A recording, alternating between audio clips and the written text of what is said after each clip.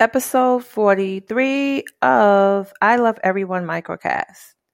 The average cost to birth a child today is $10,808, and it can increase to $30,000, factoring the aftercare.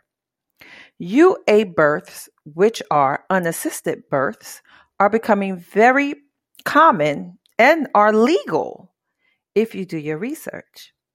Unassisted births are very successful.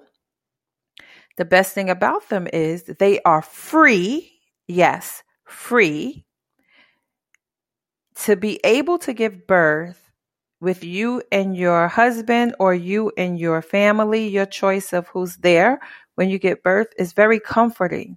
And also, the human body is amazing. Your body will tell you just what to do when it's time to give birth. You can do your research and read about so many successful UA births that people have had and are becoming very common. So, what do you think? Will you ever consider a UA birth, or do you want to do it the old-fashioned way and you're comfortable with an assisted birth?